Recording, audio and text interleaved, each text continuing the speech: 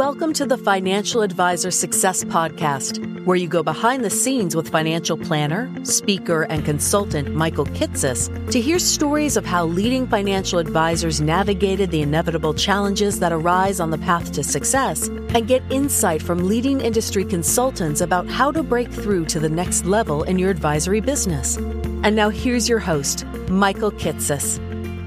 Welcome, everyone. Welcome to the 106th episode of the Financial Advisor Success Podcast. My guest on today's podcast is Kathleen Riehl. Kathleen is a researcher on the money issues that widows face, the author of Moving Forward on Your Own, a financial guidebook for widows, and a speaker and trainer for financial advisors on how to work better with widowed clients. What's unique about Kathleen, though, is that she's also a former financial advisor herself, having spent 17 years operating as an independent RIA before sadly becoming widowed, at which point she decided to sell her advisory firm and shift her focus to empowering widows financially as an encore career.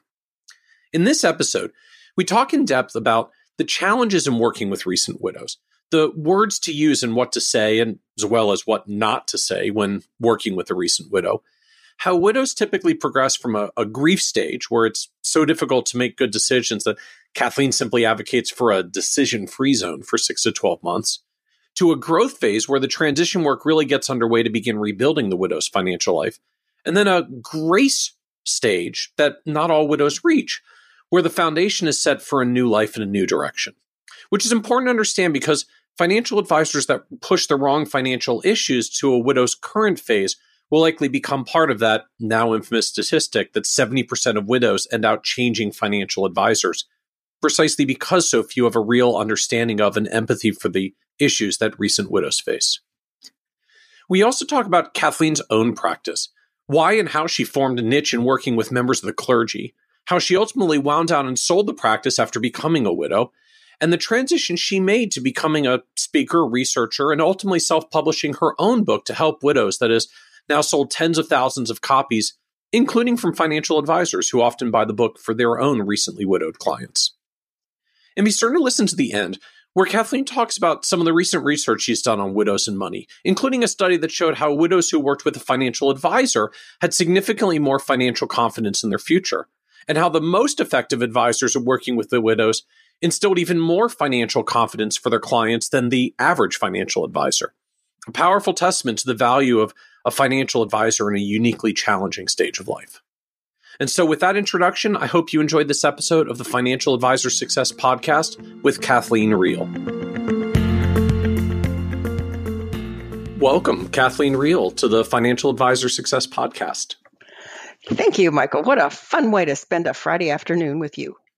I'm looking forward to it. And the conversation today. You have, I think, a very interesting kind of niche and role that you do. You work with advisors and teaching them about how to work with widows and how to handle all the issues that crop up with widows, which, depending on kind of your look at the industry, is an interesting niche that some advisors are increasingly specializing in, a problem area for a lot of firms, with the bunch of the industry statistics that bounce around of something like 70% or 90% of widowed clients end up leaving their financial advisor within a couple of years.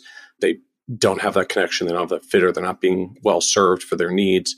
And what I know has been an interesting journey for you yourself, having been an advisor for many years and then ultimately selling your practice and kind of transitioning into this work as, I guess you call it, your encore career, which I love. And we talk about that with clients, but you've done this as an advisor as well. So I'm looking forward to talking about a lot of this stuff of what does it really look like to work with widows effectively. Well, let's do it. So I guess as a starting point, maybe you can just give everyone who's listening to the podcast a little bit of context of just what is the work that you do now? Because I know you break it up into a couple of different categories of things. So what is Kathleen Riehl today? Today, I would describe myself as a speaker, an author, a mentor, and a gal who does research about widows and money. And I've been doing this for coming to the end of my 5th year in this encore career, and that followed 17 years as a financial planner. I had my own business. I was a RIA, and I initially focused on working with clergy and doing things with folks who had philanthropic intents, who wanted to make special gifts. And then after my husband died, I realized, oh my gosh, I think I need to be doing more work with widows, because I experienced that crushing grief myself.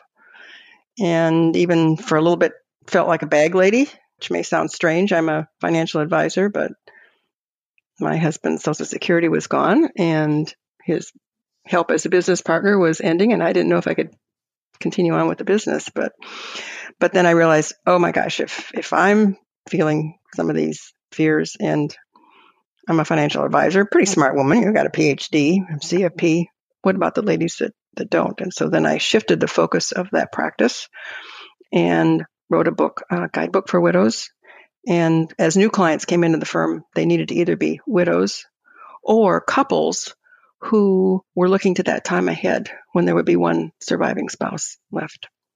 So I continued to do that for several years, and then had the opportunity to go into this Encore career. And I'm going to be 72 years old in a few weeks. I'm going to keep going for a long time. I love it. I love it. So I'm actually very curious to talk about the whole, like, an RA with a niche in working with clergy, which is an interesting one into itself. But I'll come back to that. For now, like, just help us understand a little bit more of what kind of work you're doing today. So like you had an advisory firm, but you ultimately sold it and moved on to that to move into this Encore career. So what are you doing now around work with widows? Like, who are you speaking to and what are you researching?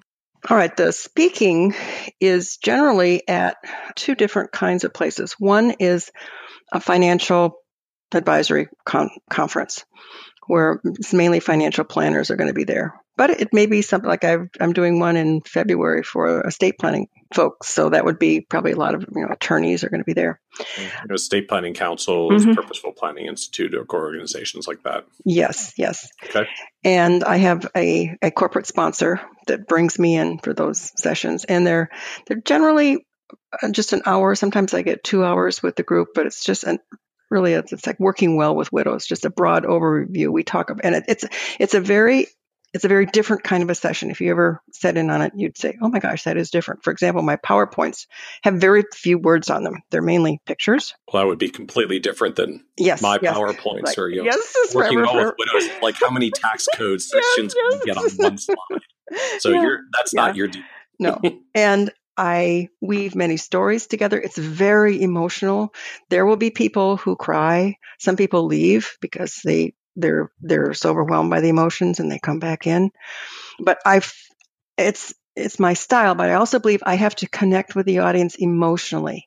Nothing's going to change for them really unless they connect with this emotionally. So this hour and a half, 2 hour presentation, we talk about I tell my story of how I was widowed, and then I share some shocking statistics with them about widows today, just some things like, in fact, I have them do a little quiz and they work on it together. And some of the answers that they come up with are not exactly right, but it's like that there's 12 million widows in the United States today and 1 million more added every year. And the average age the wife becomes a widow is 59, things like this.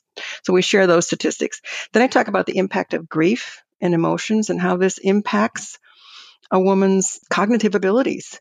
And it really is. And widows sometimes refer to this as the widow's brain, or in one of my other sessions, she called it the Jello brain time. And it really is. People, very smart women who suddenly can't balance a checkbook, or they can't reach, the CEO of a nonprofit organization and she can't understand her brokerage statement. But it's all part of this cognitive dissonance. Because they're the shock. Just so emotionally distressed and in shock that you just can't focus to think straight about issues. Then I talk about the 3 stages of widowhood and what those stages are, and some kinds of things that advisors typically can do within those stages. Then there's some general advice that I share with brand new widows, things like, not rushing and watching out for wolves and making house decisions carefully. And it's time to look at the investments that there are changes because she's an individual now. She's not part of a married couple. And then not being a purse for others. And then ABCs of financial advice for widows. Then there's some ways to connect, best practice ideas, if you will. Like if they want to do more work with widows, how can they reach out and do that? And then some general ways of assisting widows. And then I wrap it up near the end with research on widows and money. That's something up until about 5 years ago, I could count on one hand the number of empirical, evidence-based, scholarly, published in scholarly journal research on widows and money just did not exist. And so our team, which consists of, there's 4 universities now involved, the 2 CEOs of the top widows nonprofit organizations in this country, and Susan Bradley. I know you had Susan Bradley on as a yes, she joined us on the podcast as well, talking about how you work with clients in transition. And I'm on the faculty of Sudden Money Financial Transitions Institute. But with full disclosure, I have to tell you that I'm not paid anything. I am on that faculty because I just believe so much in what they're doing. And the Widows Special Interest Track, it's great to work with advisors on that. And then at the very end, I tell them just a little bit more. But that fills the hour and a half, 2 hours, whatever I have. I toss in a few tools that they can use, like they could go back right to the office and use right away. I talk about how they can use the book. I wrote that book as really a gift that could be given to widows by their pastor, by their financial planner, by their CPA, by their attorney, by their hospice worker, because most women are not going to walk into a bookstore and say, "Oh, I think I need to get me a book about widowhood."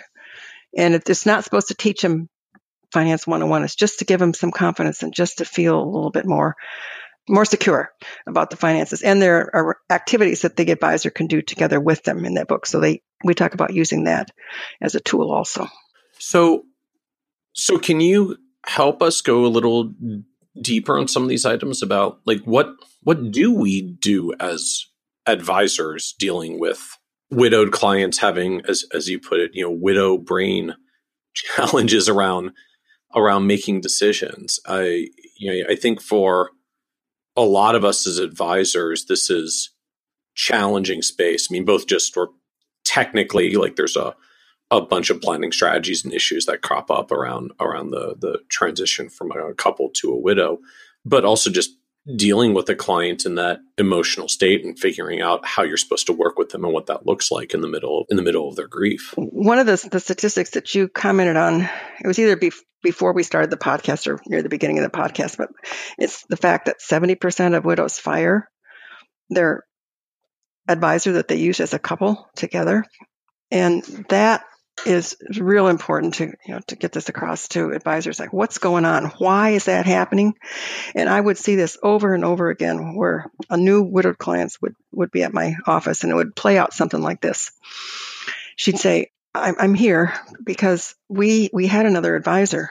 And after George died, he called me into the office and said there was some paperwork that I needed to sign. And she said, I never really knew him. My husband, he got his hot tips on the golf course with that advisor. I met him years ago, but I hardly knew how to get down to his office. But I got down there and I went into the office, and the first thing the advisor said was, I should be happy because I was beating the market. And she said, I didn't care if I was beating the market. I just want to know, was I going to be okay financially? Was I going to have to go back to work? Was I going to have to move out of my house? Could I still help my granddaughter with her college education? I didn't care about beating the market. And she said, and then he started showing me these graphs and charts, and I never understood those. My husband would bring them home, and I never understood them before, and I really didn't understand them then. And, he never even mentioned George's name during the meeting. He just kept calling him my deceased spouse. And I started to cry. And he said to me, don't worry your pretty little head. We're going to take care of everything for you. And she said, at that point, Kathleen, I just lost it. And I left the meeting, and his secretary called the next day and said, that we needed to reschedule it. And I told him I had another appointment and I couldn't make it. And that's when I talked to my friend Betty, who said how helpful you'd been after her husband died. And so that's why I'm here, Kathleen. Am I going to be okay financially? So it was a case of there never really was a relationship with that woman before George died.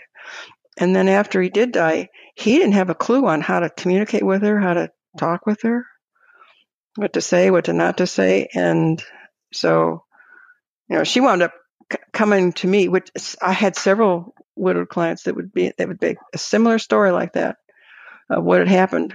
And she left that advisor, and guess what? Her money left that advisor too. So help us unpack that from the opposite direction again. Like how could we have corrected our unfortunate former advisor's behavior? Like what's missing? Be sure she's part of the relationship. And in fact, this may be too strong for some advisors, but that was a rule that I had, that during the foundation initial year of planning with me, both spouses needed to be at the meetings. So I've got to ask on this, I guess partially playing devil's advocate, but just sort of reflecting on experiences and challenges in our advisory firm. Like some couples they carve up the couple's duties. There are certain things she does, there are certain things he does, at least sort of classic gender stereotype roles. We do see a lot of like, she manages the household cash flow in the checkbook and he manages the investments and kind of the household balance sheet. And that's just how it gets split up. I mean, we've seen plenty of situations where we at least try to encourage for our clients, like we'd really like to meet with both of you. And someone responds like, no, my wife doesn't like dealing with this stuff. Like I deal with this stuff. She does other things. You're working with me. And I know that works for some advisors. I knew for me, it wasn't going to work.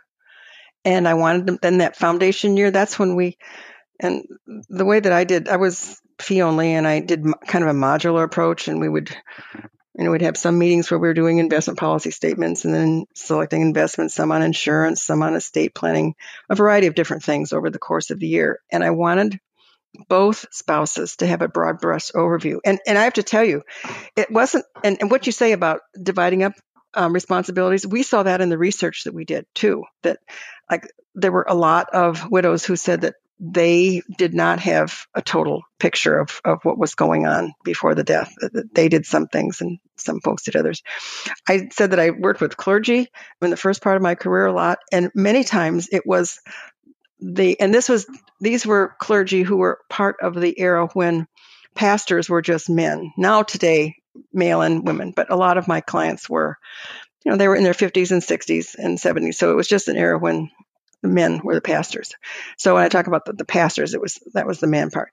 It was the wife who was the more astute one. It was the husband had this, the Lord's going to provide, everything's going to be fine. And she'd say, no. The Lord has provided us with Kathleen as our financial planner, and we got to get our ducks in order if we're going to retire on time. So it was the woman who was really pushing on it. So he'd come along. But then after that, and granted, there were some of them who, for this reason or that, they couldn't always make it. But then after that foundation year, most of my clients, they came together because I made the meetings fun and I made them really interesting. And in fact, one client who was a very, very bright guy was a professor, and he said, the reason that I'm working with a financial planner is because I want my wife to understand this stuff because I'm going to be gone someday, and I want her to understand it, and I can't make any headway whatsoever. She just says she's not interested, and so I want to work with you. So how did you, when you were wearing that advisor hat, overcome those situations where you want to work with them both, but you've got this couple where he's involved, she's not. He's even just said, like, my wife doesn't want to be involved in this stuff. So what do you do? I had one guy, he says, I know the rule. He would come. This is honest to gosh truth. His wife was really with it. He would come, and during the meeting, he would sit down on the floor and play with the cat. And he said, you girls are doing just fine up there. If you need me to come up, just say the word and I'll come up and sit there. Otherwise, you guys just... And so I would address him on the floor playing with a cat periodically. This is how he would just like throw his wife into the deep end with you. Like he'd just go play with the cat and let you do your thing. And she was, quite frankly, she was the astute member financially of that family. So that worked for me. But for other advisors, I mean, there are things that you can do on a social event. There was one that we would periodically do in February and Valentine's month. And we would say, and it was a wine and chocolate tasting party. And it was like saying I love you means sharing the financial information. And so we had a little talk about, it was related to estate planning. Are the beneficiaries up to date? Do we know where the passwords and the PINs are? And it's accessible to both spouses. What's in the safe deposit box? Have we really shared our values through our estate plan, or do we need to do the life? There was just a number of things, but it was in a social context. And several people came together, and it was kind of a fun evening. And we would generally get a good turnout for that. My practice was, it was real different than many of your folks that you interview on these podcasts. I know I had a home-based practice. It was a very homey. We had a beautiful house. The back end was all glass. It looked over Lake Tony. And because money is, oftentimes stressful, I wanted this peaceful, quiet place. And it was a nice place. So we had party kinds of gatherings in that house. Another one that we did in February, it wasn't for couples, but it was for women who didn't have hubbies to hug. And that was right around Valentine's Day. So there are social kinds of gatherings that you could do together. Okay. So it wasn't necessarily always just trying to pull a less involved spouse in specifically into the financial planning meetings in the office. It was just finding any way to do any kind of event from the firm that would give you some opportunity to interact with the spouse, get a little more familiar spouse, let the spouse get more familiar with you.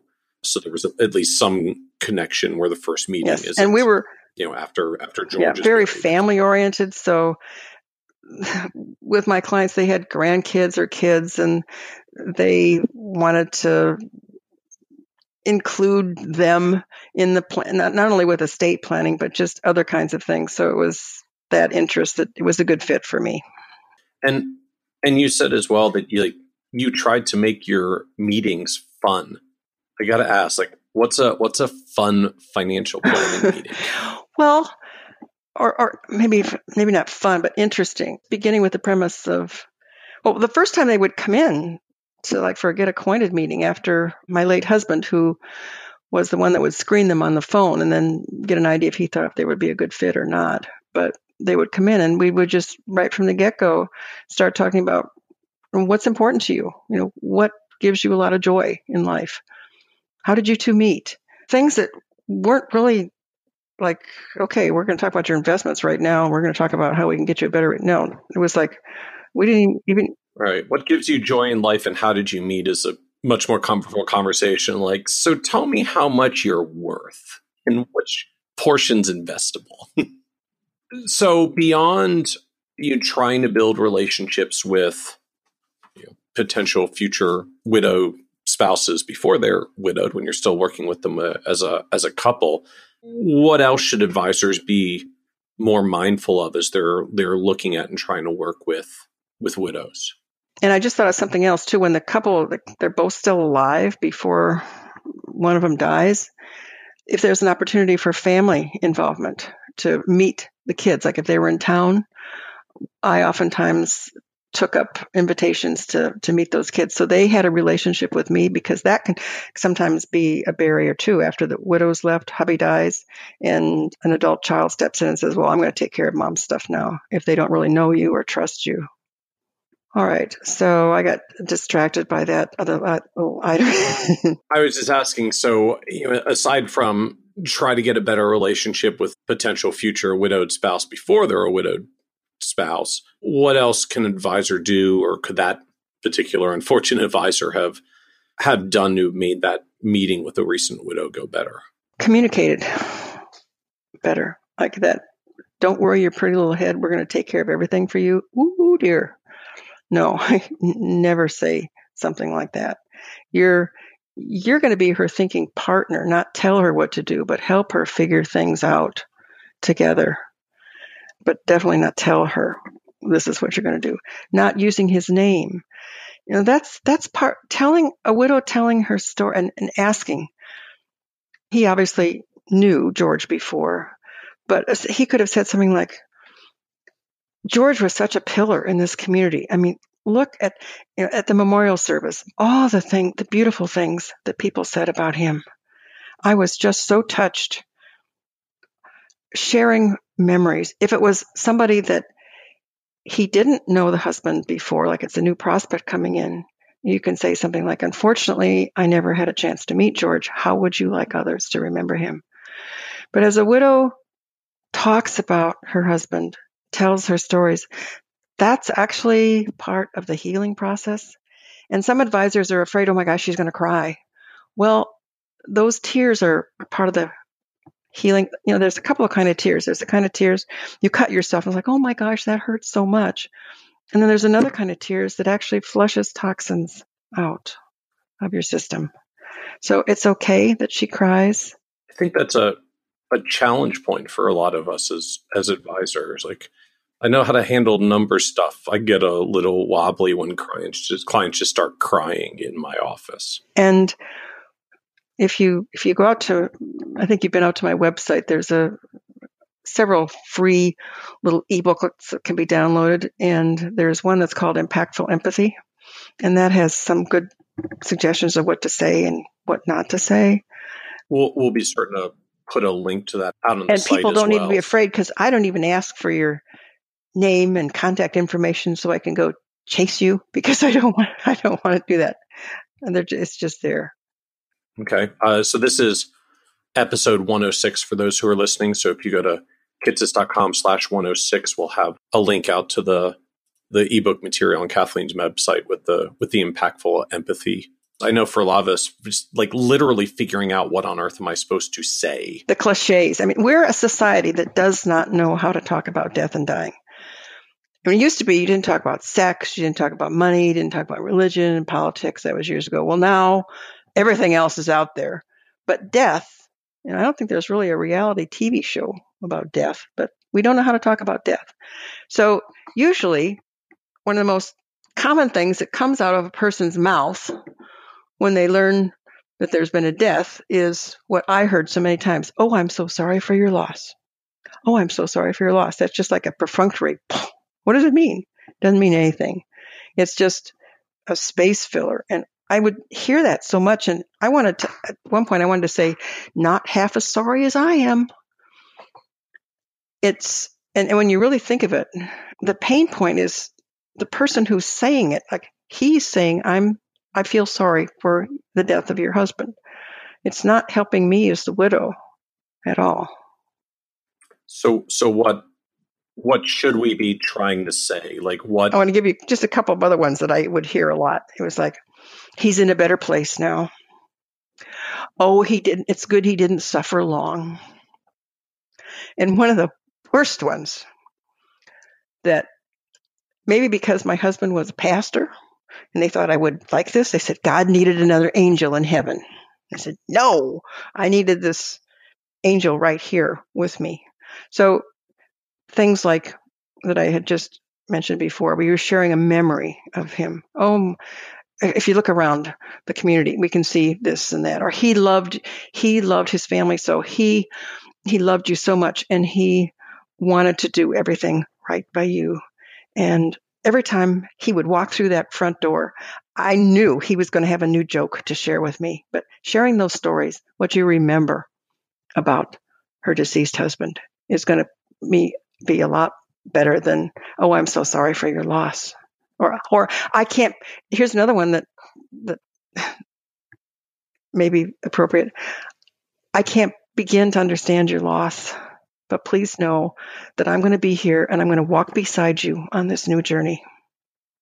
Or another common one, that's good. Okay. Okay. That's a good thing to say. Or And it slipped my mind that I hear very often that I'll think of it in 2 minutes from now. That's what happens when you're almost 72 years old. Sometimes the brain takes a little bit longer to churn, to come up in the hard drive. So a lot of it is just, well, so I feel like I'm just sort of thinking through this in client situations of past that I probably used poorly selected phrases, one or two of which you've mentioned here. I feel like the hesitation from the advisors end, I guess, really gets back to like, oh God, if I start reminiscing on memories, like you're going to start crying and we're going to go down an awkward road. I feel like that's sort of the hang up or the holdback that I would have is from the advisor's end. Like, we got some stuff to get through. I do have some paperwork today. If I share a memory, there's going to be crying and this is going to drag out. Like, so I don't want to go. Do you there. think that is the uncomfortableness? It's on your part as opposed to her being uncomfortable with you sharing a story? Because maybe you've not done that before. And the research that we did, one of the findings was like the widows who were more satisfied today with how things worked out financially than when they were widowed 2, 3, 4, 5 years ago. Those were the ones who had worked with financial advisors as opposed to not with an advisor. But then when you compared those advisors who were, in the study we called them more skilled advisors, these were the advisors who were empathetic, who had great communication skills, who did these kinds of things. They were statistically significantly better than just the technical advisor. And you might call this the one who was more the technical versus the personal, the empathetic, good with communications. That makes a difference. And how did you define those advisor groups? I know you come from a PhD research background, so I would imagine you've got some like operational definitions around like what were skilled communicator advisors versus not. Like, how do you separate those groups? We had, and I'd have to go back to the actual study, which one of them was published in the Journal of Financial Services Professionals. Actually, a couple of them were published there. One was in financial planning. But we had different measures where they talked about what their advisors had done with them, or they identified, yes, the advisor had done this or not done this. And so the communication. And what sorts of things were you looking for of like what the advisor had done or not? So it's like just talking about their situation, making certain financial decisions. To have them feel more satisfied today, or there was a Likert type scale where they identified how satisfied they felt today versus when they were first widowed. And so you're just literally like yes, better yes, financial. Yes, so it was like a 5-point scale. And those who had identified that the advisors that had these communication skills, these empathetic skills, were rating their satisfaction today as higher than those who were just mainly doing like investment decisions and technical things. But both groups were higher than the widows who did not use a planner, an advisor at all. Because they literally just made more financial mistakes, or something about the advisor-client relationship itself? It was their itself? feelings about how they were doing financially today, what their status was today, how they felt about their general financial position. And so you mentioned that in working with widows, they go through stages. So what do stages of widowhood look like from the advisor's perspective? So I'm trying to figure out, like, what am I supposed to be doing and saying and working with them? 3 general stages. And the first stage is, there's a time to take care of me, a time to take care of business, and a time to take care of more. So that first stage is that taking care of me. That's intense grief, numb phase. And that's when she's got that widow brain, the jello brain, as one gal called it. She's not cognitively processing things so well. And it's a time for financial triage. And she needs to be heard and understood. Then it's also, by the way, a time that a lot of widows' health is precarious. And in some cases, like if they've been nursing hubby along for many, many years, and then he dies, it's like they collapse themselves too. I had 2 cases of where shortly after the death of the husbands, both those women developed cancer. But so it's a time to be to be heard and to understand. It's a very, very highly vulnerable time. And it's a time when there shouldn't be any big irrevocable decisions, such as moving out of the house instantly, or moving across the country to live with relatives, or taking the proceeds of the life insurance and investing it right away, because she hasn't really thought through what her new life is going to look like. She's not really secure about where she's going. I had one widow that she came in for, I used to call them financial retreat weekends. She flew in from Montana. She contacted me and she said, the wolves are circling Kathleen. She was being pressured to buy things that she didn't understand what they were for. There was a fairly large insurance settlement. I think it was about $500,000.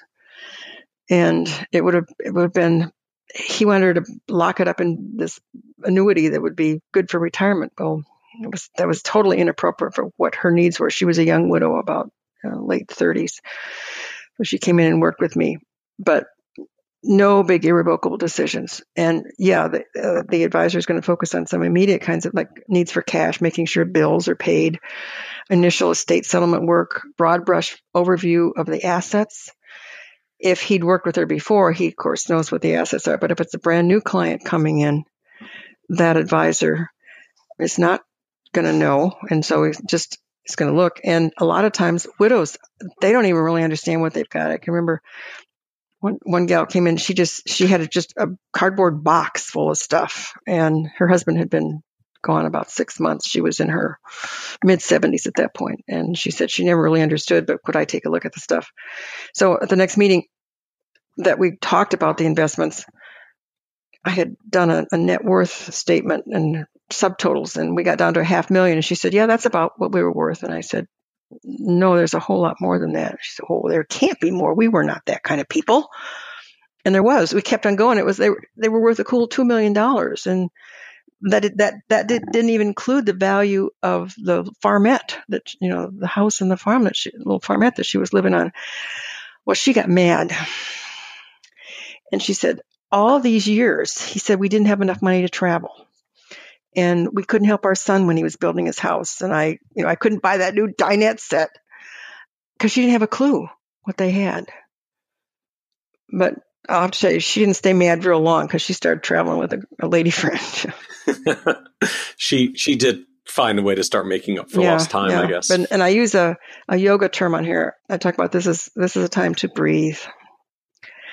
And the second stage is, I like alliteration, so I'm using the G sound. We had grief at the beginning, and then this is a time of growth. And that's where it's taking care of more general kinds of planning because their cognitive functioning, that's normalized now. I don't know if you've seen the book, but there's the guidebook, but there's 6 pages of steps for recent widows. The advisor will have started a lot of those, but we'll be finishing up those 6 pages of steps to be done. And there's some basic, which are what kinds of things for folks who are listening? I haven't read the book yet. These are the broad categories. Funeral memorial period, begin to organize information, contact your attorney, tax preparer, and financial advisor. Review cash flow and liquidity needs, collect benefits, adjust health and other insurance, review assets and liabilities, complete the estate settlement, take care of yourself, and in the future move forward with new goals and new life. And under each of those sections, there are anywhere from 3 to 7 or 8 little sub areas to do. So it's just kind of literally like checklist style. Just here are the things that we need to do. And some widows that I'd worked with, they liked this because they could mark done, and to keep an idea of all the things the pieces that needed to be done. There's going to be some investment decisions that were appropriate for them as a couple, but now that she's an individual and widowed, they may not be appropriate. So I had a number of those where hubby, there was one, he was a brilliant neurophysician. He retired early. And in his hobby list, he took up day trading. And he hadn't really done bad for him, but he did okay. And this was before the market crash. And she said to me, I never really understood that stuff he did, but I think, would you take a look at it? And it's like 90, she was in her late 60s at that point. And it was like 90% stock, but it was foreign stock, not the, U.S. kind of stock. And so I, shared with her what she had. She said, oh my gosh, if something happened to the market, I could really be in problems. So we created a new investment policy statement and reinvested the stuff and then the market started tanking shortly after that, and it continued. And she was in my office one day, this was about 7 or 8 months, and she said, could we look up those ticker symbols? And we did, and most of them had gone belly up. But when we first were ready to, we're ready to start selling the stuff, and she said, stop, I can't do it. I can't do it. And I said, what's going on? She said, it was like I'm slapping Jim in the face and saying, everything we did together and what you did for us, I'm just going to willy-nilly sell. And it was like he was controlling from the grave. And I would see this in a lot of cases with some widows. Maybe it was a vacation home that she wasn't getting up to anymore and she couldn't take care of it anymore, but yet she wanted to hang on to it. Or maybe it was a business that they had, but emotional connections. And so how do you handle those situations, right? The vacation house, up in the mountains maybe is one thing, but when you get into like, no, I don't want to sell this concentrated position in international stocks because, Jim set it up and did this for us. And you're looking at this going like, this is a financial catastrophe waiting to happen. Like, how do you navigate She was those moments? Smart enough that she had first come to me saying, my tummy's telling me this is maybe not the right one. So that's why we had done the investment policy statement, had it all planned out. She was going to keep some for growth, but it was going to go into more like index mutual funds. But she wanted to preserve what she had, and rather than lose it. And so she understood that. But so then we just stopped and we revisited that investment policy statement and what her goals were. Did she really want to do these things? Yes, she did. Okay. All right. Now I'm ready. Let's go ahead with it. So we reinvested it at that point. With one of them, with the vacation home, it was a meeting with the son who came in, and he understood that, he never got to the place either. He didn't have time. It had been, as a kid, he grew up and he liked it, but nobody was going back there. And he understood that mom really needed permission from him to sell the place. So bring him in help. And then there'll be, in this growth phase, there'll be pre and post retirement issues and house decisions, whether she's going to go or stay or downsize or what. And that's a time of balance. And people will say, well, how long does it take for her to get from grief to growth? That was going to be my next question. Like, how long do we take to go from stage 1 to stage 2? I address that in the workshops I do because I know it's going to come up. And it depends. It depends on a lot of things. One of the things it depends on is circumstances of death. So I have a perfect example. I had 2 of my clients I'd worked with for a number of years, and the husbands died within 2 months apart. Now, in the first one, it was a sudden, unexpected death. The husband was in his early 60s. He'd taken early retirement. His wife wanted to keep on working. She was an executive with the school system who was just dynamite, and she loved her work. So she kept on working. But in the meantime, he became a gourmet cook, remodeled the house. And he was out playing doubles, tennis with a group of guys. He died in the tennis court. Like yes, he had a massive heart attack. Totally, he's happy in life. He's exercising. He's dead. He's healthy. He's playing tennis. This is supposed to be good for you. So she gets a phone call, to get to the hospital. But by that time, he's gone. But totally unexpected. 2 months later, another one of my clients, they were both husband and wife in their 80s. And they had said, like, the hubby was really living on borrowed time. He had dementia. I really think it was probably beginning Alzheimer's, but she was his primary caregiver. They were just joined at the hip, did everything together. But he died quietly in his sleep one night. So she had been doing some of her grieving previously. So passing from grief to growth, that earlier unexpected death, it took her almost a year. And she said, I use this 3 stages with my widowed clients, and they self-identify, where they are. And we talk about their movement, but she said, I think I'm moving into that next stage right now, Kathleen. The other gal who, with the anticipated death, it took her just about 6 months to move into that stage. And then the third stage, and by the way, this is not a linear. It's like, okay, you're in grief and you're done with grief. Now you're in growth. There are some days it's 2 steps forward and 1 step backward, or 1 step forward and 2 steps backward. That happened to me several times. About 5 months after Tom died, I'm sitting outside in the swing looking over Lake Tony and thinking, oh, I'm making progress. I'm doing really well. It's great. And then I went in the house and I sorted through a box of Tom's theological books to give away to a seminary. And there was a card that he had used as a bookmark, and it was stuck in one of those books. And I looked at the card and he said, I will love you forever. And I just lost it. I just absolutely lost it. But my tears didn't last as long as they did, the first month after he was gone. All right, then the third stage, that's in building on alliteration. It's grace with a G. And some people like to call it transformation, but either one works. And that's when you can do some advanced planning. And a whole new life is evolving for her. She's going to be repurposing things. It's a sense of independence. There will be new friends, new activities, maybe travel, maybe a new business, a different job, depending on what her age is. The advisor can do some advanced estate planning and charitable planning if that's appropriate. And with all of my clients, charitable planning was a big part of what we did. I've got a little redesign your life. Their legacy life print, that's a way to share stories and values and aspirations for the next generation, which most clients found a lot more fun to do than just getting the will in place. Special family issues, and the yoga term there was fulfillment. And no matter what stage a widow was at, I found it in common that the underlying thread was a desire to feel financially secure. That was very, very important for them, no matter where they were at.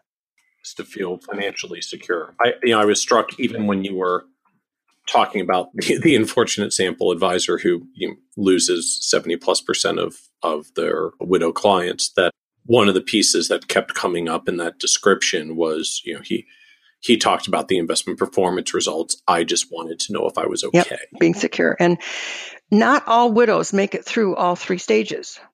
There are some, none of my clients, but some, you may have heard the term that they're just stuck in their grief.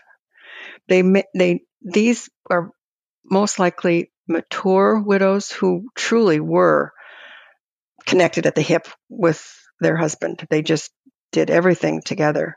And some of these, the death is like their own death will be within a couple of years. Some of them die within the next day. Some of them hours. You hear on the news periodically, and they're not even sick, but they die. And there's a medical condition. It's cardiomyopathy, is multiple cardiomyopathy, I think is the actual term, but it's written up in the medical journals of death of a broken heart. That really, really, really happens. There are a lot of women who get to stage 2 and they're comfortable there. It's a secure place. They're comfortable. It's a good place and they're happy there. So that's fine. But for those that make it on to stage 3, that can be just a beautiful experience. And it can be beautiful for the advisor working with that woman who has seen her go through the different phases. And for widows who are going through this second phase, kind of getting to this third grace phase, is there a typical timeline or range about just like? It takes years. It's been 12, it's coming up on the 12th anniversary of my husband's death, and 2 days before Valentine's Day. But it was about 5 years, and I was writing in my journal. And I said, hey, I am so much more than a widow. I am an independent woman. So it took me years to get there. I'm talking to other widows. Yeah, it's not something that's going to happen 2 years out. And so from the advisor's end, like how are we supposed to be handling or responding to clients, to widows as they go through these different stages? I think one of the tools that I like to share with advisors with a brand new widow, what's like coming in talking to them, knowing what are your concerns right now? What are you most worried about? And hearing what they are. And it might be, how do I handle my investments? Or we never talked about this many stuff before. I don't understand. Or what am I supposed to do with the insurance money? Or, should I stay in my house or should I move or whatever it is? And the advisor hears those things and then comes back and says, now, if I hear you correctly, you're concerned about what to do with the insurance money. And you write that down and you go through your list of 3 or 4 or 5 or 6 or whatever things she's talked about and let her know that, yes, you do hear her, you get her, and then say, yes, we will be able to address each of these. And then if you're continuing on, you can say some of these things there are some things that require some attention right now, but some don't need to be dealt with right now. They can be dealt with soon at a later point. And even some postponed to further out. I feel like that becomes one of the challenges for us as advisors of trying to navigate these time windows, right? I'm thinking, reflecting back to client situations we've had over the years. Some at least are challenging from the traditional advisor perspective. Scenarios like a husband died, there was a life insurance policy, there is now a material pile of cash, and our natural inclination as advisors is like, cash is an idle asset, we should be investing this. But it sounds like that's not necessarily a good conversation to be pushing with a widow still in the grief phase. As you even noted, like reinvesting life insurance proceeds, not always a priority conversation for them. But I'm looking at a pile of cash that shouldn't really stay in cash, especially when it's that large of a pile. So, like, do we need to just back off that as advisors and say, like, yeah, don't rush? Susan Bradley talks about, in fact, it may have even been on the podcast about that no decision zone. Yeah, I think she advocates just as much as a year of just having a no decision zone. It's actually, I said it wrong. It's decision free zone, DFZ. That's the actual term. We want to get this right. So there are decisions that are made, but not the big irrevocable decisions. And with the insurance, like there are a lot of insurance companies that you can just keep the money parked there. I would have widows who'd say, oh, I want to pay off the mortgage right away.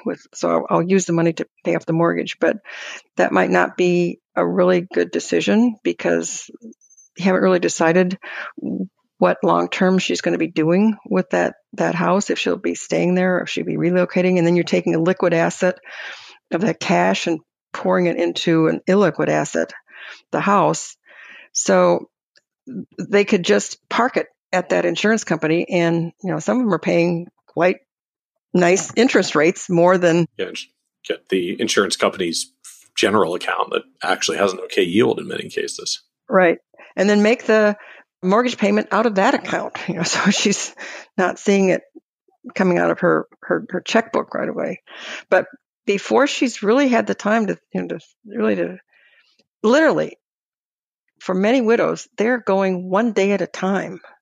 And then it gets to the point where 1 week at a time. I can remember me, it took me several months before, I cocooned in my house, but it took me several months before I could go out for an evening activity on my own. I could get out during the day, but I couldn't get out in the evening. I couldn't think straight about this. So she hasn't even considered what the possibilities were. One gal who had come to me, she had taken some advice and invested all that insurance money. And then she forgot there were other bills that came through. He had some extensive medical work and there was some insurance coverage, but some bills didn't arrive for months and months later. Well, in the meantime, she'd invested all this money. And what was she supposed to pay these bills off with? No. So it was just too quick. So with this decision-free zone, she's going to take some time.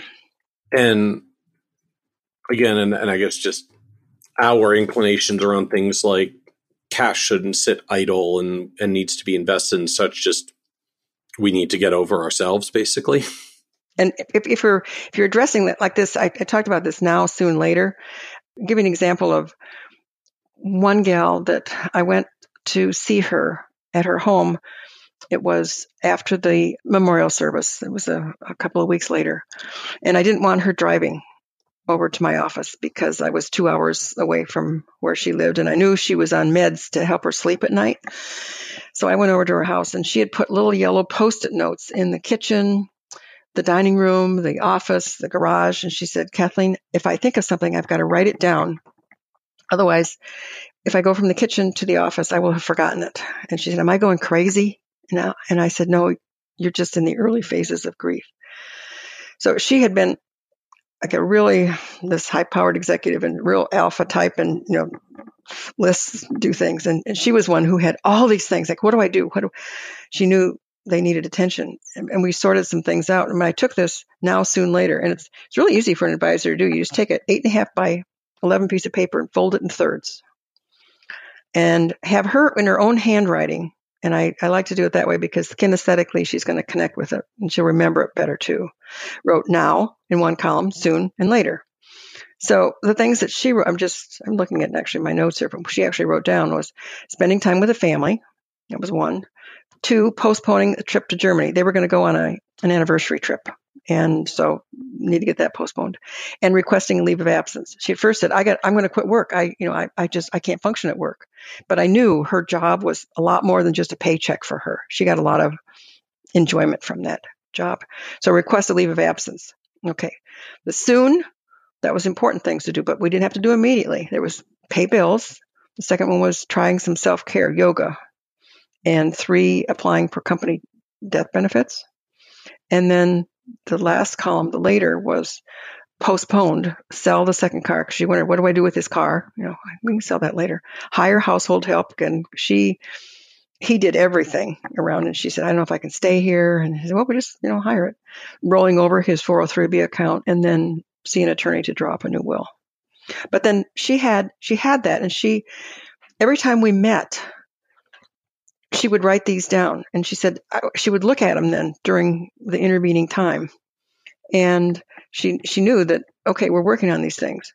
Those meetings with new widows also were more frequent and shorter. Instead of having 2-hour marathon meetings and going through, retirement plan that goes for 15 years. No, we would have like shorter meetings, more focused and still getting things done.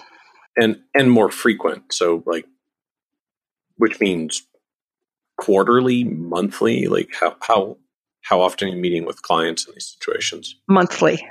It was about monthly. At least through some initial intensive phase, and then presumably you normalize back to, I guess, a more traditional meeting schedule for advisors. Oh, I guess if you're meeting more often, but the meetings are shorter, you may not actually spend more in meeting time with clients. It's just in a different format and structure. And most of my clients wanted to come to me, to my comfy home location, because they knew they were going to get cookies and tea and a hug from me, as opposed to a phone meeting, which I had other clients who were not in that situation. And some of those, they love to do phone meetings.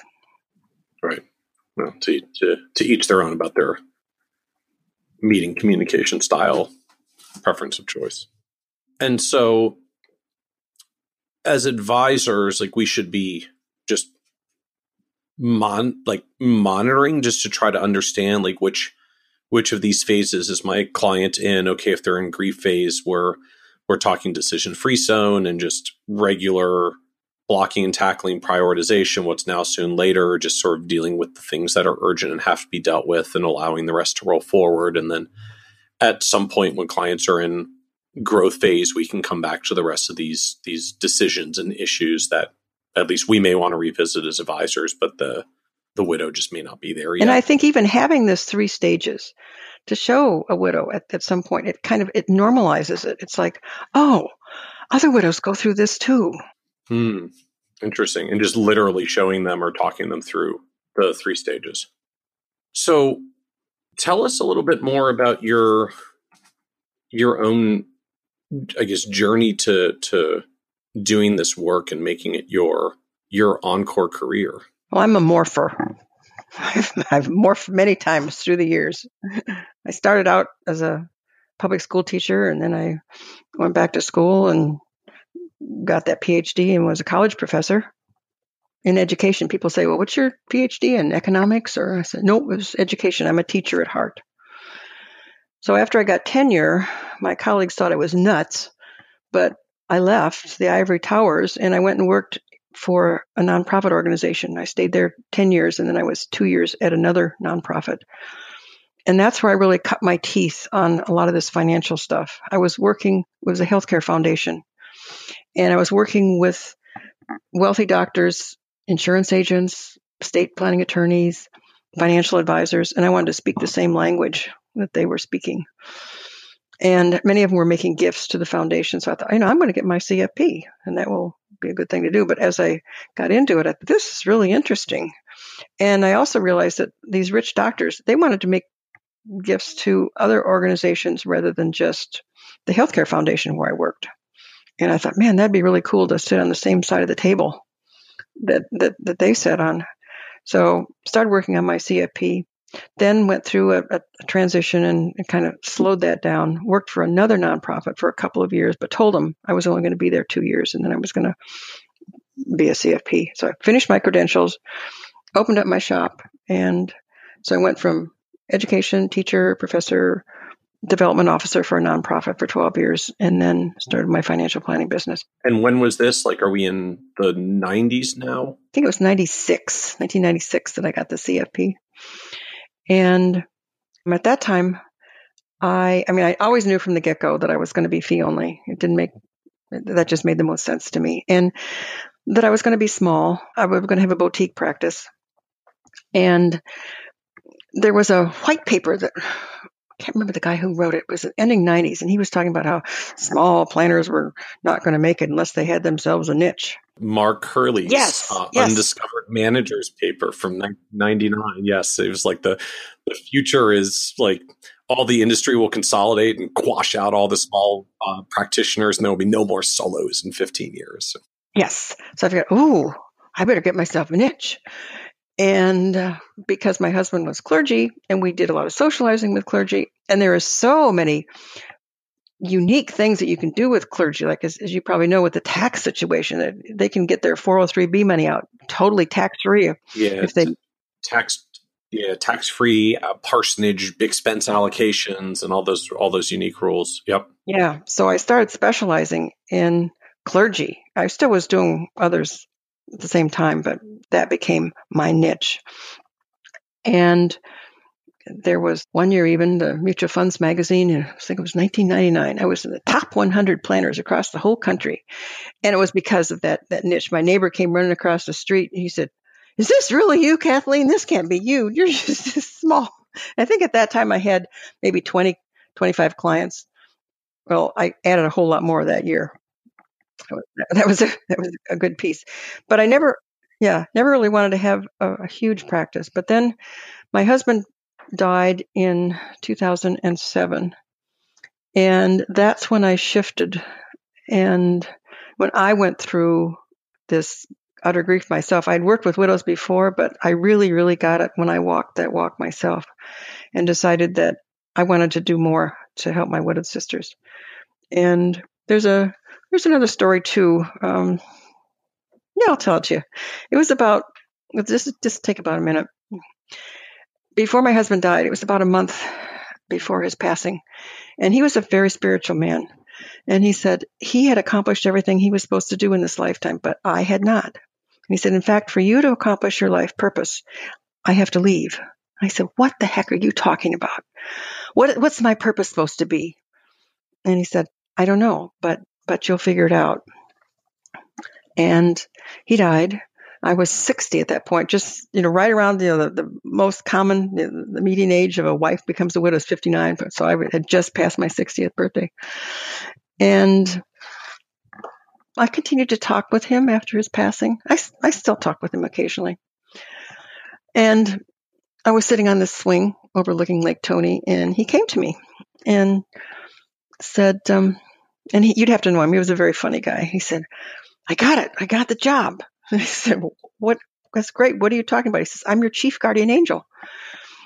And he said, but you need to know more. He said, as your chief guardian angel, I'm on this committee. And he knew I understood the committee structure because I'd been a university professor, doctoral committees. And he said, there's this committee, and God's the chair of the committee. And as your chief guardian angel, I'm a member of the committee. And there are other teachers and guides and mentors on this committee. Some of them you know already. Some of them will be coming into your life in this year. We have 1 year to work with you from the time my cancer was diagnosed in December of 2006. We've got until December of 2007.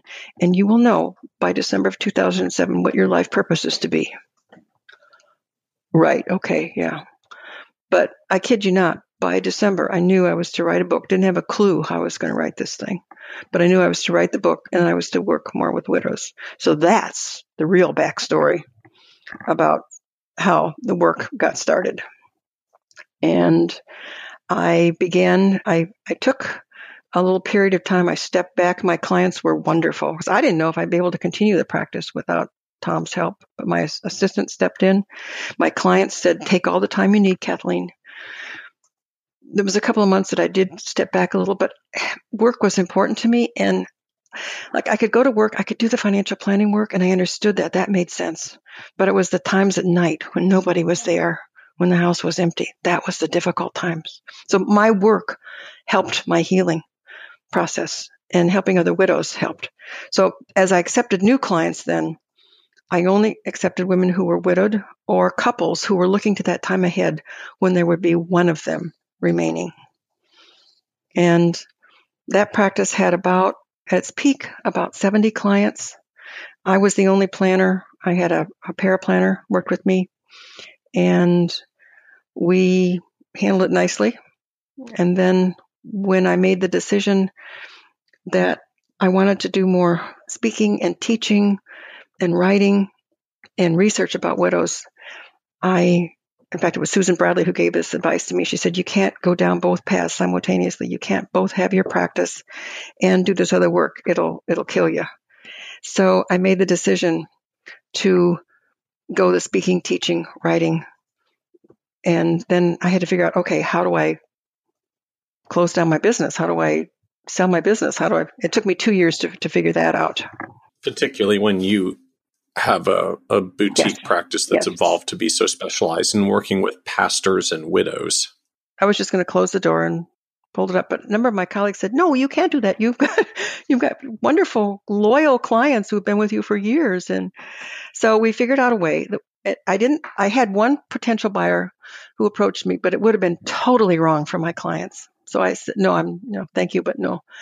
So I matched them up with other advisors who at that time it used to be, now it's the Alliance of Financial Advisors. It was Cambridge years ago.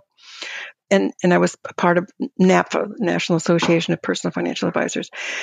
I found one or two that I thought would be good matches for my clients. And I had clients that they were all over the country. So I matched them up and gave them those suggestions. And most of my clients did make the decision to go with that advisor. And they knew, like at the beginning of the year, I told them that the transition was going to happen. And here's how it was going to work. So they had that time. And my paraplanner slid along with them. That means they would continue, the new planner used that paraplanner to make the relationship go better. And it worked out great. There were very few that didn't go with another advisor. And then those advisors paid me, it was like half of their fee for 2 years. So I got some monetary compensation for it. But I felt good knowing that they were in good hands. Okay. So you essentially sort of slowly referred them out one at a time to advisors that you thought were a good fit, fellow advisors you knew in ACP, and they essentially paid you 50% of fees for 2 years as part of it. We had a written agreement on it. And so that worked out very, very well. In the meantime, then I'm ramping up. I'm doing more speaking. And a lot of the speaking that I did initially was just like there were advisor conferences, and then there were also workshops that I would do for widows, wives, and friends, and that might be hosted by a congregation or by a foundation. There was a hospice that hosted one, and I didn't charge anything what I was doing. I was giving it away because I wanted to help people. But then I realized, oh my gosh, I'm going to go broke on this because I've got expenses that are related to this. And I said, I got to figure out how to make this speaking a business. So I went back to school myself to the National Speakers Association, and there was a local chapter in the Tampa area.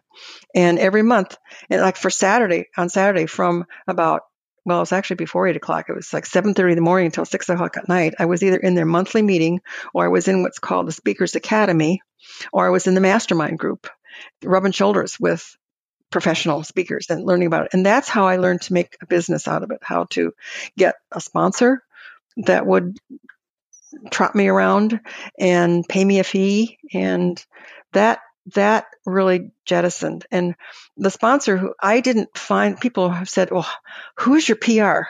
Who gets you all lined up with this? And I work differently. I don't push my stuff out. I wait for people to come in, and they do. They ask me to come in. So this life insurance company made contact with me and said they wanted me to come and talk with them. And they laid out the possibility. They wanted someone to do seminars, someone to create usable materials for advisors, like the 3 stages of widowhood. I wrote a booklet on that. I wrote a booklet on communicating with widows.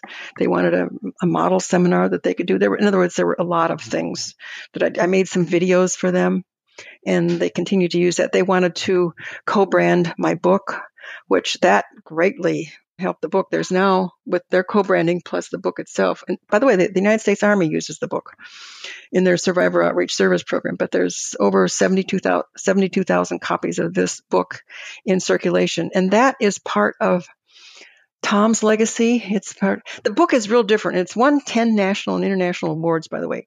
It's all in color, and you can open it up any place and start reading. It's a real different kind of a book. And I mean, I know a lot of your work now is teaching advisors, but like this is not a book for advisors. Like this is a book we would give our widowed clients.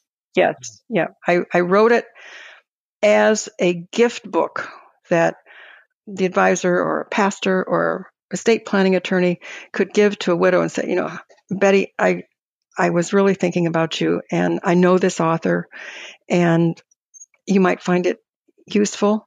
When the time is right, start by looking at the beautiful artwork, the paintings, and read the inspirational quotes. And then when the time is right, there are some activities that we can do together in here. And it's an open door for her. And it's like he cares about her. He's giving her something. And I've had lots of positive feedback. I've even got now advisors. Somebody wrote to me and said she is giving him to her local funeral home that she has a good connection with. And her card is inside that. And then the funeral home passes it along to people who are coming in. So for folks who are interested, again, this is episode 106. So if you go to kitces.com/106, we'll have a link out to Kathleen's book as well for those who are interested or want to check it out, or maybe even are thinking of a particular widowed client that could use a copy right about. People have said, when are you writing your next book? And I said, never. You're good with the one you did. Yes, that's it. I independently published it.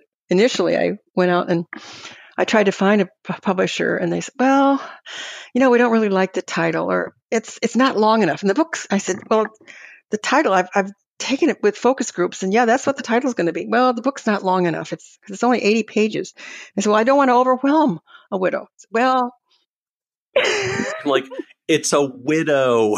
They can only deal with so much. It's going to be too expensive to print. It's all in color. We'll do it in black and white, and we'll spot color here and there. No, it's going to be in color. So I finally said, okay, I'm going to just do this book myself. So then I had to figure out whether to self-publish or independently publish, and I decided to independently publish. We could do a whole session in fact, I have done a whole session just on that topic, but we won't go there now, Michael. I had to find the person to do the interior design. And I used to think interior design, that's what I do with my living room. No, not in the book industry. That's the way the book's laid out. The cover design, the printer itself up in Minneapolis, the editor in Pittsburgh, and then my book shepherd, who is down in Austin. And we got it out, and the first I was very hesitant. At first, I was going to do it for family and friends and my clients, and that was it. But my book, Shepard said, this is a good book. It's going to go. She said, trust me. So we did 1,500. Oh my gosh, with fear and trepidation. Ooh. The next month, the Army bought it out. Because you got to pay some printing costs out of pocket to get that going. Yes, and in fact, the whole thing I like 20 grand in it was going to be, and I thought, man. In fact, I was ready to pull the plug, and my stepson said, Dad wouldn't want you to stop on this. He said, just look at it as, just use part of his IRA money or whatever it is to do this. So I did it. So then the Army, within a month, the Army ordered 1,000 of those copies, and I knew we were off and running. And it's just kept on going. And I've had, since its success, I have had a commercial publisher come to me and offer to pick it up, that they would like to do it. And I said, no. Now they would, yes. Publishers love books that are already selling well now that you don't need them anymore. And I get a lot of folks reaching out to me they want to help me sell more or get more clients. And that's not what my goal is. Like I swear every week there's 2 or 3 companies that they want to redo my website, because it's kind of a funky old fashioned website. It's, not nice like yours is, Michael, but I'm not trying to get more clients. Or somebody wrote this last week. They want to represent me. They want in their speakers bureau, and they think that my topic is just great and they can get me in a lot more conferences. Well, I like to be out there speaking once or twice a month, but you speak all over the place, Michael. It takes a lot of energy, and it's tiring being on the you get on the plane and you catch a cold, and with all that air circulating all around. So I don't want it. And this topic about working with widows is, I'd sent you that little video that I made, which is also my website. Widows are hot. No kidding. I spoke last year more on the topic of working with widows than I did the year before. This is my 5th year really about doing it. And I figured after a couple years, conferences, they'd get tired of it. But you know how it is, like what's hot, what's new, what's different, what's exciting,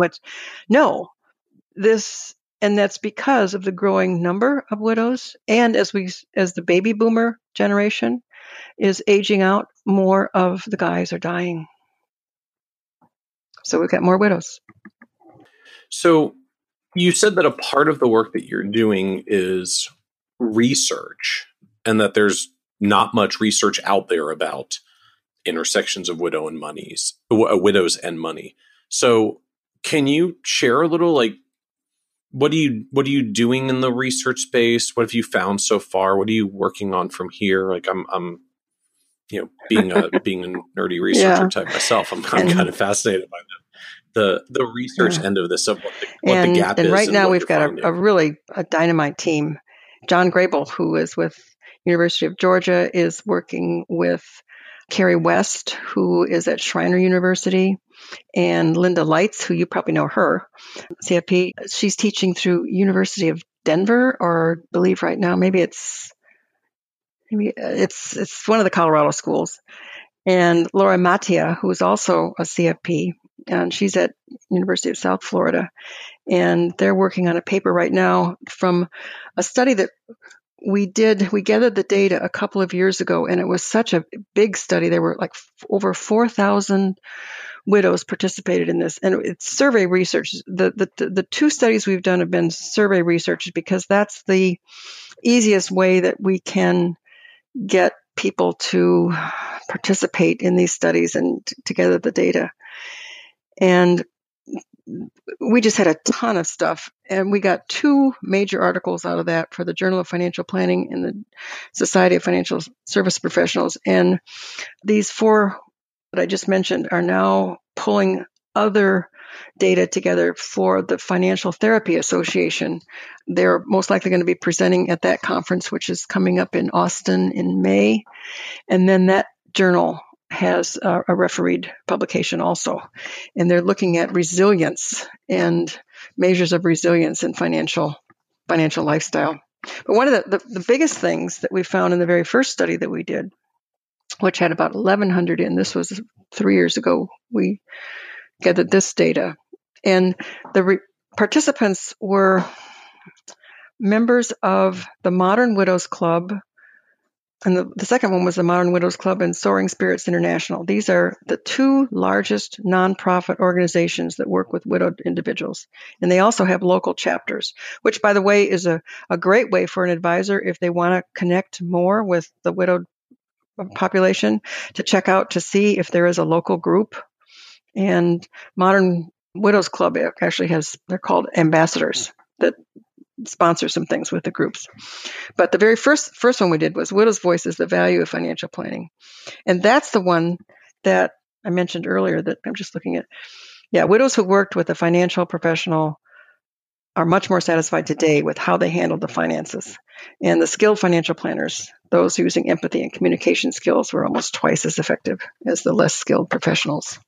One piece that was really, really very practical, and I've received a lot of positive feedback from. We published this in the NAPFA journal. 10 questions to ask your widowed clients who repartner.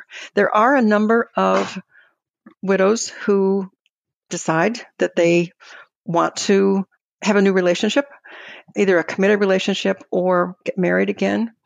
And we found in that second study that those widows that had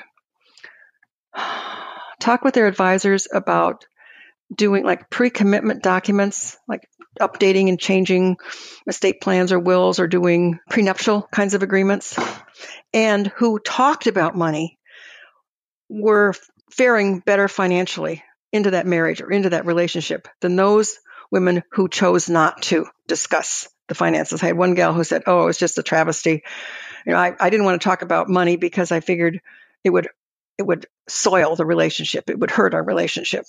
Well, within a year's time, she realized that he was using a lot of her money. And so that new relationship ended in a divorce. It's an interesting situation to me that part of the challenge is for couples that have had their financial lives together. Like most widows have only ever lived one financial life with one partner. And all of the money dynamics that they had was just natural because that's what they figured out as a couple over however many years or decades that they were together. That I find, and granted, I do not have a lot of second marriage clients over the years, but in my experience, at least, like there's two different challenges that comes up. One is just a widow who repartners and suddenly discovers like, oh, the money dynamics with this spouse are different than how I used to do it with my first spouse, and just like we're literally not prepared to think about those financial issues differently because the first time they had to deal with these issues, they were young and it was before they had any money. And so like they only ever had to make money decisions as they started earning money as a couple. So just the fact that someone else thinks about these things differently is a surprise. And for a lot of them, just they come to the marriage with money. They didn't come to their first marriage with money, but they have to come to their second marriage with money. Yeah. So these questions came from the research, from what women said it was important to know. And then I had also done some extensive interviewing with a number of the women who were part of this study. But you've got questions like, have you and your new partner discussed money issues yet? Who pays for what? Will you have a joint credit checking account for shared expenses? Where will you live? Are you going to live together or separately? And there are a number of those couples who are married, but they don't live together. One of the couples that I interviewed with, she said, "Oh, no, it just wouldn't work out. It just wouldn't work out at all. He's just so messy, and I'm very tidy, and he's a Bach fan." Things you just accept about yourself by the time you're getting to that stage of marrying or repartnering. And she said, "He's a Bach fan." She said, "I'm more of a Frank Sinatra girl." And so she said, "We have a good time together. We go to plays together. We enjoy fine dining together. We go to concerts together. And sometimes he stays over for the weekend, or I stay over his place for the weekend. But no, I would never live with him." If you move from your current home, will you sell the property? If so, how will the proceeds be used? Oh, that was a good one. They were going to move in together with her. He was going to sell his house.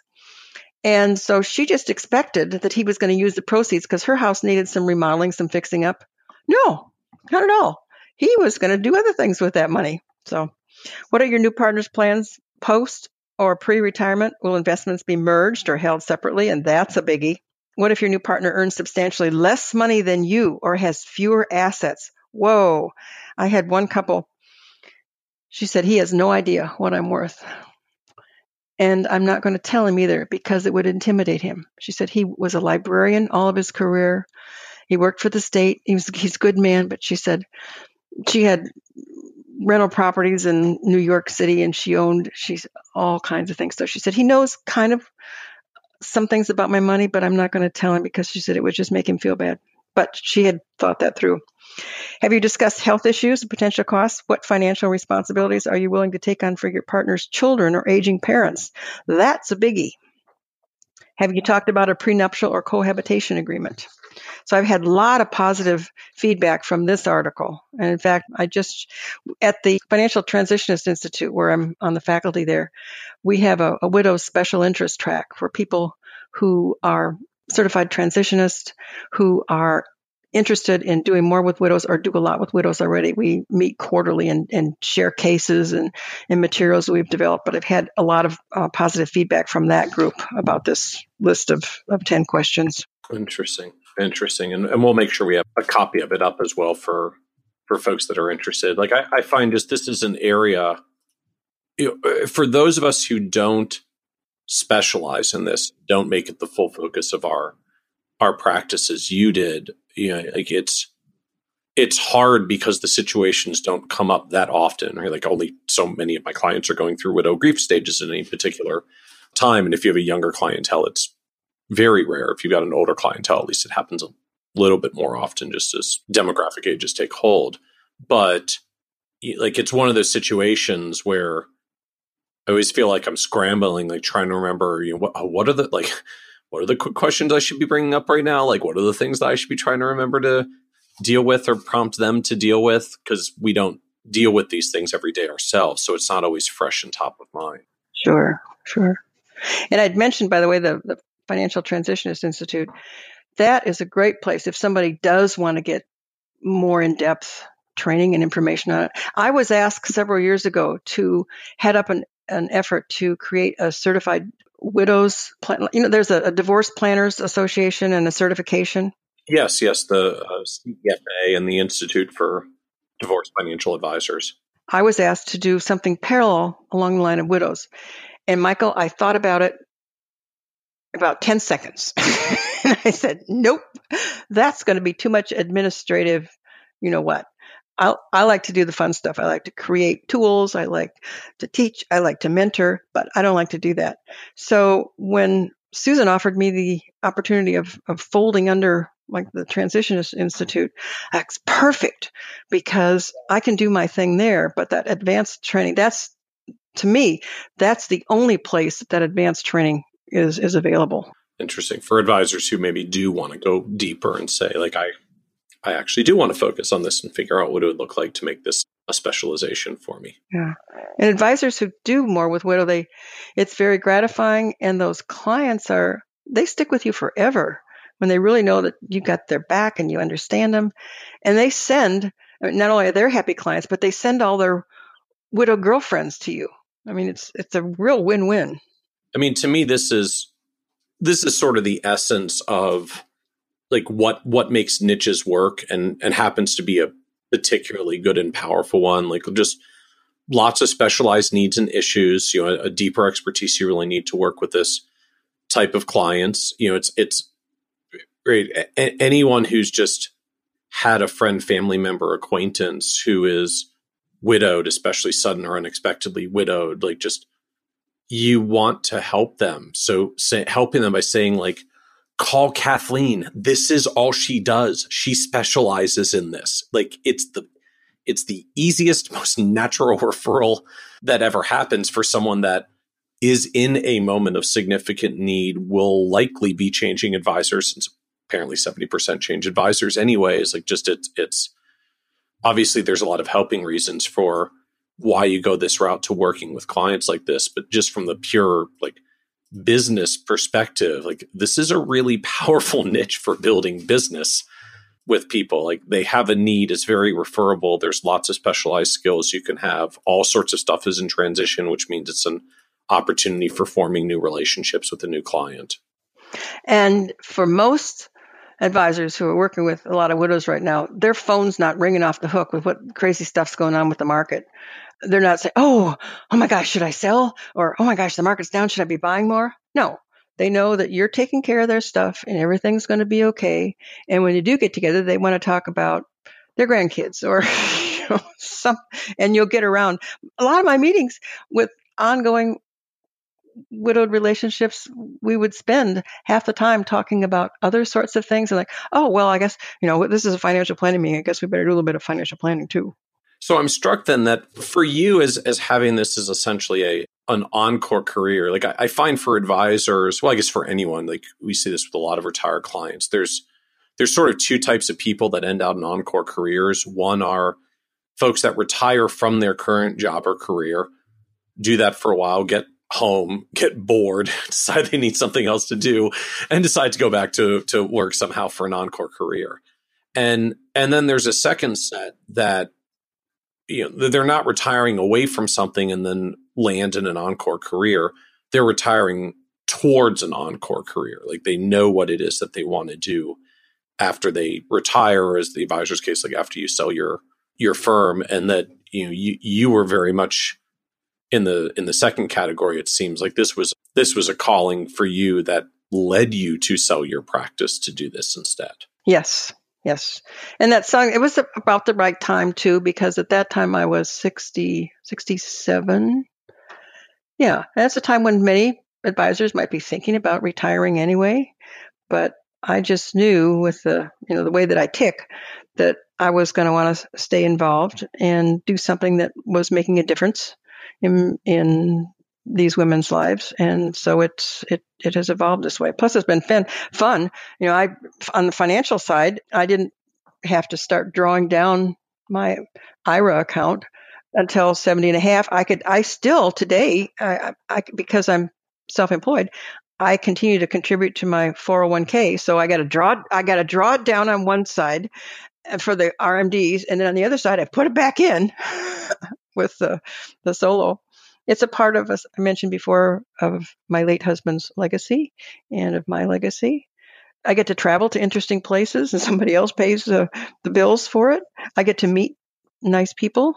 And one thing I haven't told you yet, I don't think we talked about it before too. In August, end of August, I got remarried, Michael. and he's a very smart retired nuclear engineer, and I'm older than he is too. So he'd been widowed for about 14 years, and I was widowed for, it's coming up 12 years. We've been together for 8 years. Most people thought we were married already, but I had said, no, I'm never going to get married again. Not get married. And if I get married, then I can't be the widow lady. That's going to hurt my brand. Not really. Yeah, no. But when I do my presentations, I'm talking about my partner, but then near the end of it, I talk about love never dies, and that widows will always, a widow will never get over the death of her husband. You learn to live with it, but you will always love that individual, and love never dies. But I get to love two men. I love my late husband and I love my new husband. And then there's a picture that was taken while we're exchanging vows. And I kid you not, Michael, I get a round of applause. It's like they come up afterwards and they say, oh, this is wonderful. And one lady said, it gives me hope that she was widowed too. She said, maybe there's somebody that is in my cycle, my future. And you've gone full cycle. And it's a good thing. And so is this like stage 4 after the first 3? Or I guess it's sort of an extension of stage 3, right? It's part of the transformation. Yeah. It's part of that. Yeah. Yes. It's like that new identity, new focus, new places to live, new opportunities, new friends. Yes. Very, very nice. And also something that I did in my own stage 3 was to set up the Moving Forward on Your Own foundation. It's within a community foundation. That's the umbrella underneath it. It's like a donor advised fund. But I use proceeds from the book sales and my speaking and teaching, and it goes in there. And I've made 40 grants so far, and there's still $118,000 in there. And I make grants to other nonprofits that work with widows and children of widows to do good things. And that's a feel good. I get all this psychic income from these activities, which is, I think that should be a big part of an encore career. An encore career is not just, well, I got a job.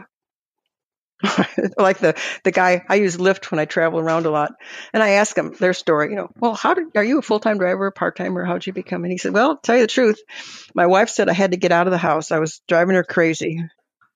Yeah, I get a lot of rides from husbands who've been told they need to get out of the house and do something. Yes. So what comes next for you? I am trying to hold the clamp on of just one speaking engagement a month. I overdid it in the fall, and then I had a bad cold for a long time, and my assistant said, I told you shouldn't have taken on that third presentation. So just once, maybe twice a month. I'm blogging for 2 sites that I do just for fun. One is 60andMe. It's an international site, and it's for mature women. And I submitted one the other day. The one before that was I Get to Love 2 Men with the Blessings of Both. I write several things for widows. Jonathan Clements with Humble Dollar blog. He had asked me to start blogging, and so I wrote a piece for him. And I'm going to the next piece I'm writing is going to be actually on encore careers. And I decided, I'm not going to submit it till after I talk with Michael, because you make me think of some things that I can put into that piece. And this is not a full-time job. It's not, because I've got other things. I mean, I like to do yoga. I walk 4 miles every day. Now here in downtown St. Pete, we are likely to walk 6 or 8 miles in a day. We bicycle. We've got social friends. My church is my congregation is real important to me. So this encore career is part-time. I've got good girlfriends that I do stuff with. The Harvard study, reading all the things. Okay, you got to eat right, and good relationships and purpose in life. And so it fits right in. And if there's some point that I just am done with it all do is just close the computer and I'm finished. I don't have to go through a 2-year process of selling my business. It's fun with some of the people that I meet at the conferences. Like, well, can I call you and just ask you about a few things? That's part of the mentoring stuff. I don't do consulting. Like some speakers use the speaking venue as a place to get clients to consult with and to do. I don't do that. I'm not going to be. I will do some informal mentoring, but I'm not a coach. So as we wrap up, this is a podcast about success. And one of the themes that always comes up is just the word success means different things to different people, sometimes different things to us in different stages of our own lives. And so as you've gone through this journey, and I guess really reinvented yourself a few different times, if we go all the way back to the teaching phase and the professor phase, and then the advisor phase, and now the speaker and educator phase.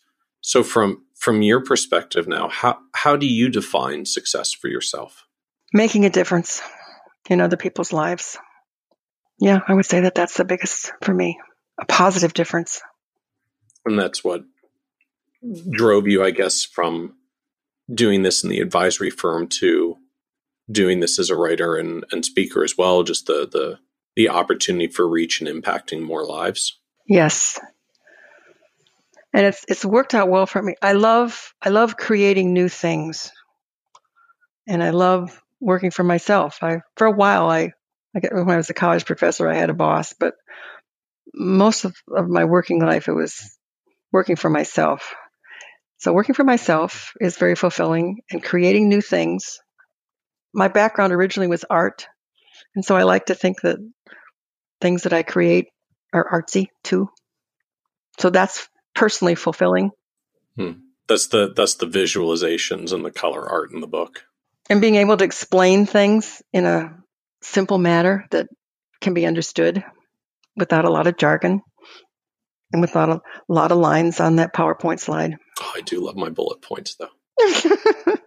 Well, thank you for joining us here on the Financial Advisor Success Podcast and sharing that story and journey with us. Again, I think working with widows, while it's a pretty powerful niche opportunity for the advisors who really do want to focus and specialize in it and go and pursue some of that training to do it well, I think for most of us, it's a challenge because we know it's a challenging situation and a high stakes situation and very important to serve clients well and not familiar ground for most of us because it doesn't come up all that often if you're not specializing and focusing in it. So hopefully this has been helpful for a few advisors as you're going through these situations with clients of what to be thinking about and what to be trying to talk about and some resources to dig deeper if you want to dig deeper.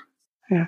And thank you so much for this opportunity to do this podcast with you, Michael. And you said you were going to make it easy, and you did. It just flows nicely, and you just direct the little play, and it's been fun. My pleasure. Thank you for joining us here, Kathleen. Thank you. Want even more ideas, tools, and resources on how to break through to the next level of success as a financial advisor? Check out the leading financial planning industry blog, Nerd's Eye View, at www.kitces.com, where Michael covers the latest practice management trends and financial planning strategies. And by joining the members section, you can earn IMCA and CFP continuing education credits, along with exclusive member content. Get it all now at www.kitces.com.